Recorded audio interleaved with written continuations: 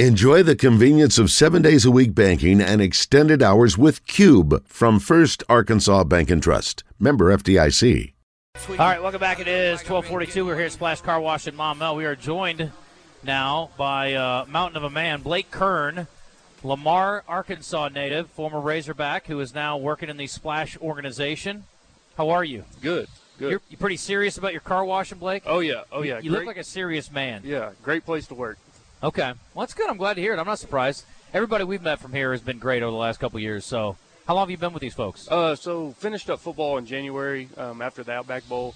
Kind of went through the process of trying to go to the NFL. Went to a couple of rookie mini camps in New Orleans Saints and New York Jets. And then kind of transitioned here to Splash about a month ago.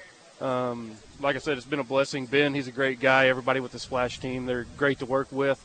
But the last month or so has kind of been whenever I've transitioned into this job. Yep. Gotcha. So what exactly are you doing? So I work with the install team. I got in here a little bit late on Maumelle, but we're building one over on Chenal. Yeah, you are. In Little Rock, great facility. A lot like this one, all indoors. Got free vacs outside. Got two wash tunnels, two belts that you can go on and you can vacuum your car out. You know, it's a interior super clean, great facility.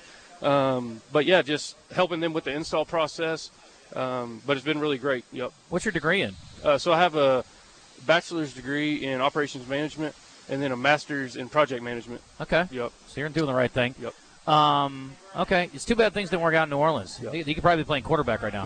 I know. Great place, though, man. It was a great experience going down there, kind of just furthering my football career.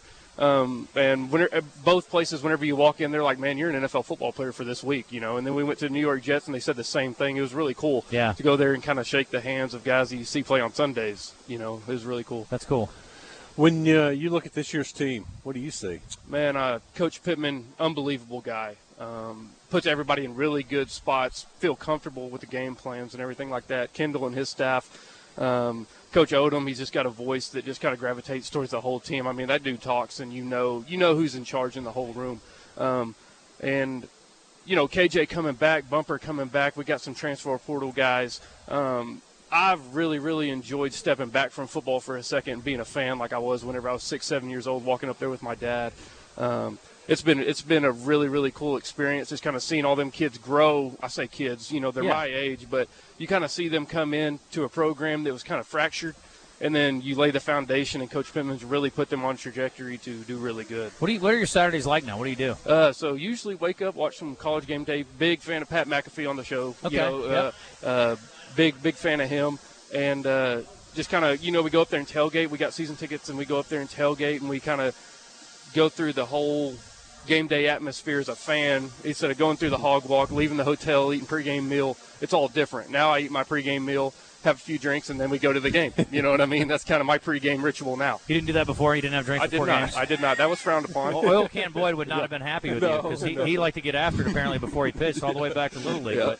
That's probably not the way to do it. No. In Lamar, did you grow up as a Razorback fan? Did you go to games as a kid? For sure. Yeah, football season, and so we always had a rule in our house. Nothing was ever playing in football season or deer season. It was like a sacred time. It's like we're either going to go to the game, watch the game, or we're going deer hunting, and then we're going to leave the blind, killing anything or not.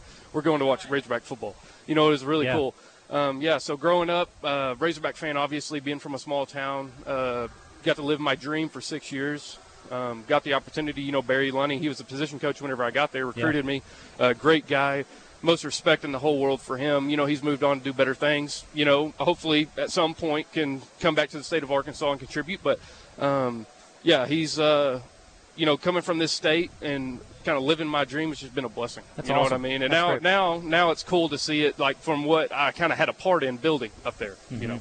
So you were talking before you came on about Mississippi State. And, you know, Starkville's got a bit of a reputation, but in your opinion, not deserved. You like it over there. Oh, I love it. Well, I'm kind of partial to going on the road because you got 105 guys and a coaching staff, and your back's against the wall, and there's 100+ thousand in every stadium in the SEC. You know you're going into a hostile environment where no one wants you to win, so you just got to try to slug your way out, you know, and it's really cool. And, you know, that was Coach Pittman COVID year. We went down there to Mississippi State, first SEC win, unbelievable feeling in the locker room after.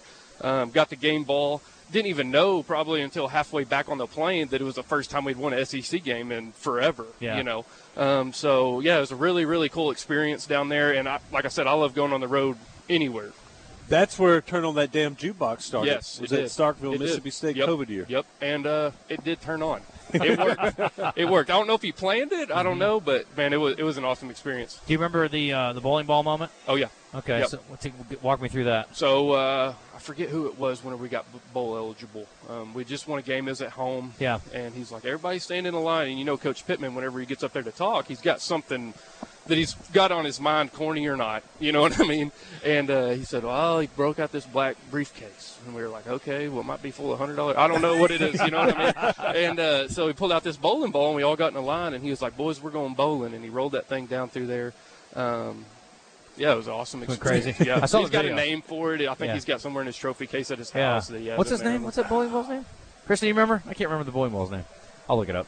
Yeah. Okay, so Larry maybe. that sounds right. Yeah. Larry. What do you think about this weekend? Especially, let's just say KJ can't go. What do you expect?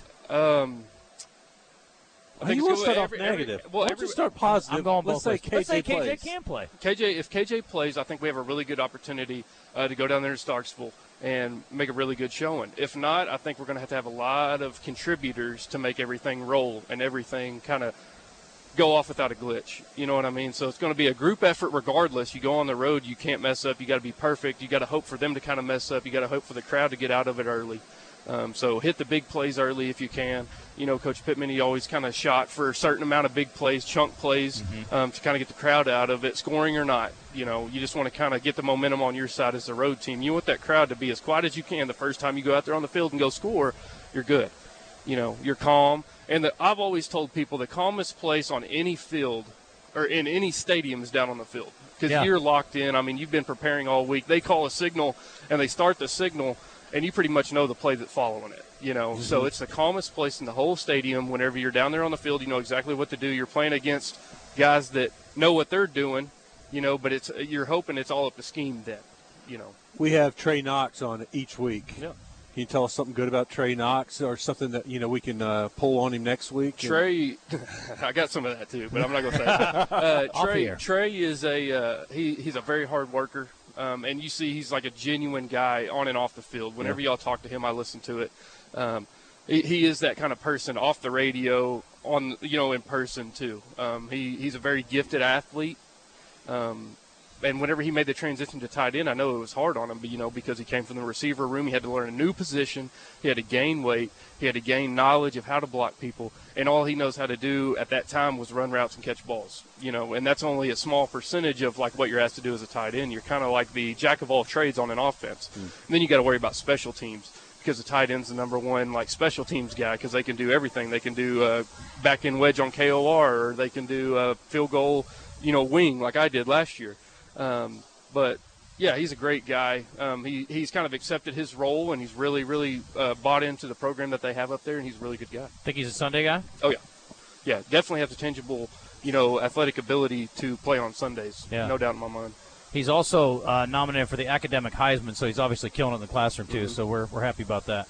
We got to run. It's great to see you, and let's do it again. Yes, sir. For sure, yeah appreciate you. Blake Kern, no doubt. I love that.